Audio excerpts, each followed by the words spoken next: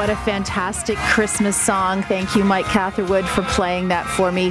You're listening to Deb Hutton filling in this week for Reshmi Nair. It's just after 4:30, and that means it's time for our daily Smart Speaker series. Joining me this afternoon is Matt Gurney, co-founder and editor of The Line, an online magazine, and a columnist for TVO. And Sunil Johal, who is professor in public policy and society at the University of Toronto. Welcome to The Rush. I don't. I thought I didn't have my friends with me. So you may have just heard me chatting with Mayor Patrick Brown. It's a day of relief, he called it, for Brampton Mayor and his council. That, of course, is because the province reversed itself on what was going to be the dissolution of the region of Peel, going from 2 levels of municipal government down to the lower tier level, Mississauga, Brampton, and Caledon being all their own entities. I'll let you take this, Matt Gurney, anywhere you want. Specifically, I'd love to talk about the politics of this, because with Bonnie Crombie, outgoing mayor of Mississauga, now Ontario Liberal leader, Patrick Brown, former leader of the Conservatives, Doug Ford aligning himself initially on this issue with Bonnie Crombie, and now what appears to be siding with Patrick Brown. It's fun discussion for political people. So go, Matt Gurney. I think Matt might be on mute, but... Mr. Gurney, are you muted? Guys, can you hear me now? We can hear you now. No, I can't. Oh, my goodness. Yeah, sorry. I shouldn't have been muted, but I think my cable must have come loose. Apologies for that. Look, you say it's fun, Deb, and I say it is, but it also makes me want to cry. It just makes me sad when I see this, because there was I get the politics of this, and I've even heard from a couple of my conservative buddies in the last couple of weeks, oh, don't worry about Bonnie Crombie. We know how to cause problems for her. And I think they've got themselves convinced that, like, pulling out of the dissolution of Peel is some incredible victory for them that's going to make Bonnie Crombie's life difficult. If I'm Bonnie Crombie, I spend the next 3 years just reminding voters, these are the guys who can't make up their minds. These are the guys who make decisions without even thinking about it.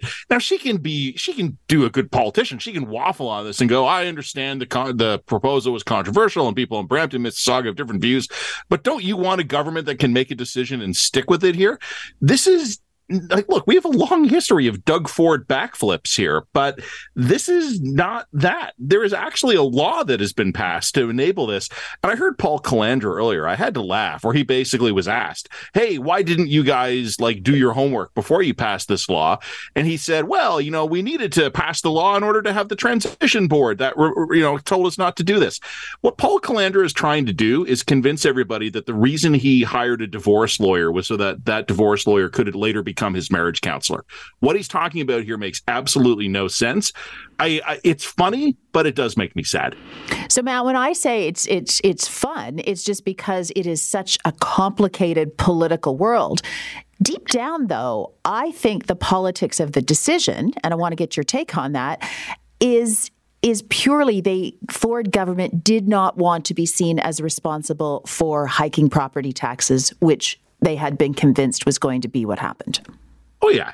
No, for sure. I mean, look, they don't want to have to go to Brampton and explain why their taxes are going up, especially because of some of those fun personal dynamics and political dynamics you're talking about here. They knew full well Patrick Brown would enjoy spending the next few years of his life telling everybody that Doug Ford raised their taxes. So I get that. What it just baffles me is how no one was able to think that through 6 or 12 months ago. Sunil, one of the questions I put to the mayor, and I'm going to put to the Minister of Municipal Affairs and Housing when he joins us at 5:20 this afternoon is, okay, you don't want to go the route of dissolution of Peel. What about dissolving the lower tiers and taking them up? Because I still have a problem with 2 levels of municipal government. Yeah, I mean, it's a really interesting question. And I mean, the other thing is the province had put facilitators in place to look at the same issue for Durham, Halton, Niagara, Simcoe, Waterloo, and York region. So it's not clear to me what's happening in those areas. And I mean, the other thing is, I mean, Matt mentioned the minister's remarks today. He said full dissolution is off the table for Peel, but that seems to leave open the window for some services like policing or paramedic services still being reconsidered as well. So, I mean, I think at the end of the day, we still don't exactly know what's going to happen here. And I think in the long run and kind of big picture perspective, I don't really think this is an issue voters are going to focus too much on unless it really does hit their pocketbooks in the form of higher property taxes or worse services. And I think for the most part, most people aren't focused on this. They're focused on kind of bigger picture issues. Well, and of course, we'll have a new mayor of Mississauga at some point in the not too distant future. I thought we might have, I should have known better, but thought we might have a decision or some commentary out of City Hall about the issue of freezing the number of rideshare drivers in the city. But I think City Hall is still, in their last council meeting of the year, still stuck on item number 1 or 2. Essentially, what's happened is we received a piece of advice from the city solicitors to council around the fact that they are unlikely to win without changes, a challenge that has been launched by them for them by Uber. This, of course, is the October motion where City Council decided they would freeze the number of rideshare drivers in the city until the end of 2024. So basically, for the next full year, no additional rideshare drivers in the city. I'll ask you your prediction on what is likely to happen since we don't know yet. They've not yet discussed this issue at City Council, Matt. What do you think they'll do? Do you think they will reverse it? Do you think they'll make amendments to it and that we will see, or maybe just put a pause on the policy decision and we'll see the ability for Uber and other rideshare operators like Lyft to increase the number of drivers who are allowed to drive in the city? Yeah, I think Uber's going to win. I mean, that's my quick takeaway here. I don't know exactly what they're going to do, Deb, but like of all those buffet of options you laid before me, I have absolutely no idea which one the city's going to go with here. The fact that you even thought they would be into this meeting was way ahead of where I was. I had totally forgot the meeting was even happening. But what I would say is that, like, we've often heard that, happy wife, happy life. The secret to success is keeping your better half happy. The secret of my success has always been listen to your lawyers. And with the city's own legal counsel advising them that their legal position is precarious here, politicians know what that means. Like they're not going to be like, no, we're going to fight this one out in court. So I don't know which way they're going to find to avoid the problems that you're talking about here, Deb, but they will find something. Like once the city's lawyers tell them, no, we're a little bit out on that limb, the city will find some way to back down. Whether or not it does with any dignity, I leave to the listener's imagination. Sunil, your thoughts? Yeah, I mean, I think the issue here is that council made this decision a few weeks ago without the typical process that would have been involved. So consulting with stakeholders, giving some notice that this was going to happen. And that's what the solicitor is warning council about, that if we proceed with this hasty decision without the advice that we would typically take on this type of situation, then we're going to lose. But I think City Council still has the option of saying, we're going to pull back this relatively hasty decision, spend a few months doing those consultations, and then proceed with a cap. I think they'd be on much stronger ground. And I think that's probably what you're going to see. So kind of a temporary back down on this cap, but I don't think in the long run the mayor wants to back down from this, and I think she views it as a priority in terms of reducing congestion, environmental benefits, and so on. Well, we're not going to have time to move to another topic before the break, but I'm curious, Matt, on your take on why this happened in the first place so quickly, sort of, under the cover of darkness kind of thing, wedged into an environmental motion, because I don't believe that's what it's about. Oh, no. Yeah, no, I think you're bang on. Why did it happen quickly? Because every mayor comes in and wants to get a few quick wins. And as we've seen in many different examples, sometimes what they identify as the quick wins actually just end up becoming a nightmare here. I mean, this was not really on the agenda at all. Yeah, if you're right, I'm trying to remember the exact motion it was on. It was something about moving to EVs, I think it was. It was what the motion was supposed to be. Zero emission vehicles of cabs and rideshare by 2031, I believe is the year. Yeah. Listen, gentlemen, I'm going to have to move on, but we will have much more time to chat after the break. It's Smart Speakers this afternoon. You're listening to Deb Hutton in for Resh Minair on The Rush. Welcome back. It's Deb Hutton filling in for Reshmi Nair this afternoon and all this week. We are talking with our smart speakers this afternoon. I'm joined by Matt Gurney, co-founder and editor of The Line, an online magazine, and also columnist for TVO, and Sunil Johal, who is a professor in public policy and society at the University of Toronto. I want to go to another political story. Toronto Star has a new poll out by Abacus Data. They are reporting what they say is a noticeable shift in their latest numbers. This poll was taken between December the 7th. It ended yesterday. So over a weekend, which I'll point out as a longtime conservative is never the best time to poll conservatives, but that is not me putting a asterisk by these numbers, but it is noteworthy from my perspective. Conservatives have gone from 42 down to 37, a drop of 5. Liberals 27, which is up 4 points from where they were last time, 23, and the NDP have not moved, sitting at 19. Matt, I'll start with you. Just curious your take. Do you believe the numbers? This, of course, was around the time of all of the disruption in Ottawa, the Conservatives holding up Parliament, sitting through the night, all those sorts of things. And secondly, if you think these numbers are actually showing us something, what do you think's behind I'll call it a trend? Yeah, I mean, look, we got to talk about it today. I get that. We can't talk about these numbers 3 weeks from now, but I would like to see other polls. There was a Nanos poll out yesterday that was much more consistent with the large Tory lead we've seen in recent weeks. So I don't know if Nanos hasn't caught movement yet or if Abacus caught a blip. Like, I honestly don't know. I guess we'll find out. But what I would say is that I've been kind of waiting for a while for there to be some kind of softening in the Conservative numbers or some kind of rebound in the Liberal numbers. And I'm not necessarily expecting we go back into any kind of dead heat. I honestly have no idea what to expect, but I knew we would not have the Tories maintaining an almost 20-point lead forever, indefinitely between now and whenever the next election comes. Like that was never likely to me. So I don't know if this is the beginning of a trend, as you said, or if this is just an anomaly that'll be smoothed out after the holidays. I guess we'll find out, but what was remarkable to me has been in recent months the incredible consistency of all of the polls showing the same thing, kind of are in late July, early August, a real divergence opening up and then staying kind of between 15 and 20 points pretty consistently.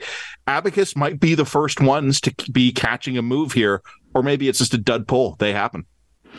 Sunil, one of the things that caught my attention is that Monday, Tuesday, we had the announcement about the dental plan, and we had the NDP leader, showing great joy and taking credit for that. There'll be 2 nights of those nights that would have caught that. It was big news, certainly Monday and Tuesday, and yet the NDP do not seem to be able to move.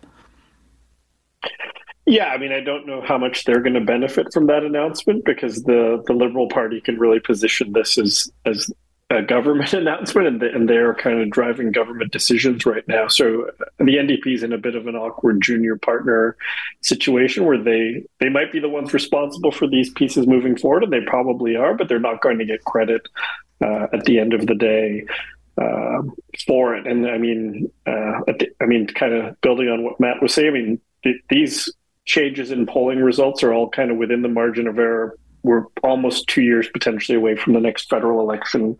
I wouldn't read too much into kind of a 3 or 4 or 5 point shift week over week at this point. And I mean, also to Matt's point, I think you're going to see things tighten up a bit. People are going to not see Poilievre as a blank slate anymore. He's going to have some missteps. That's going to eat into some of his initial early momentum support. So I would just say, don't read too much into these polls yet. We've got plenty of time to focus on those in the months and or years to come.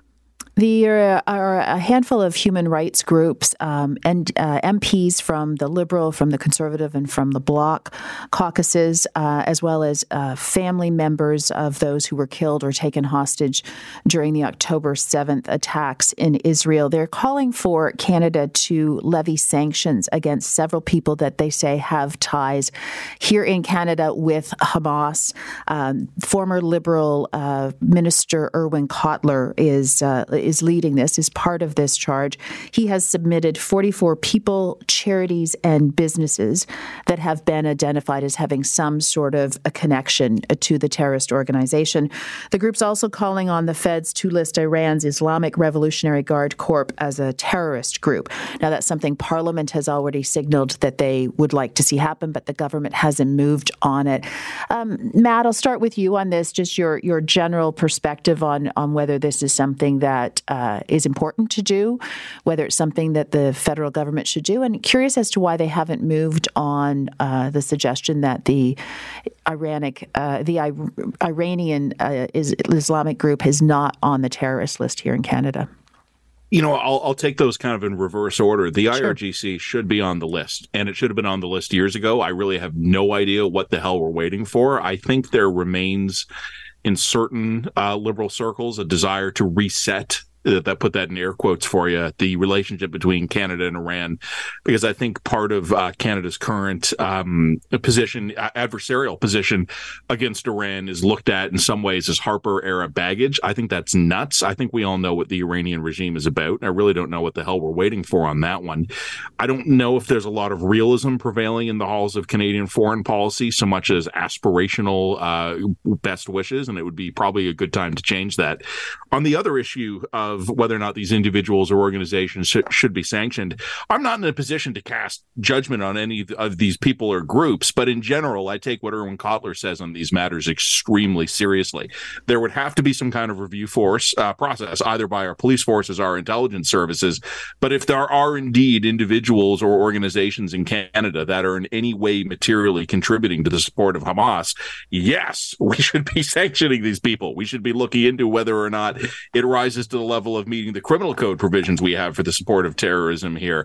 When it comes to combating human rights abuses in general, and I would say specifically anti-Jewish, anti-Semitic terrorism and violence in particular, listen to Erwin Kotler. He knows what he's talking about. The government would be wise to do this. I don't know if they will. Interesting. Yeah, I'm with you on Kotler. Sunil, your thoughts? You can take either or both of those topics. Yeah, I mean, just quickly on the sanctions against the individuals. I mean, I think even if that's something the government's looking into, I would presume that there's a significant amount of due diligence that needs to go into that type of decision. So it may well be the case that the government's looking into that and just doing its homework. So I wouldn't necessarily kind of take it as they're not moving forward with this.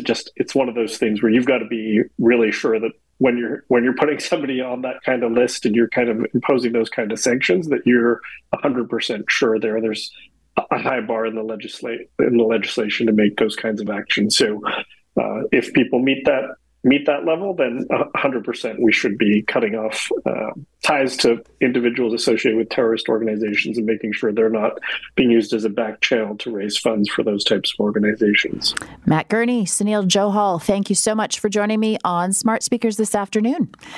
Coming up after the news at 5, you are going to hear a familiar voice.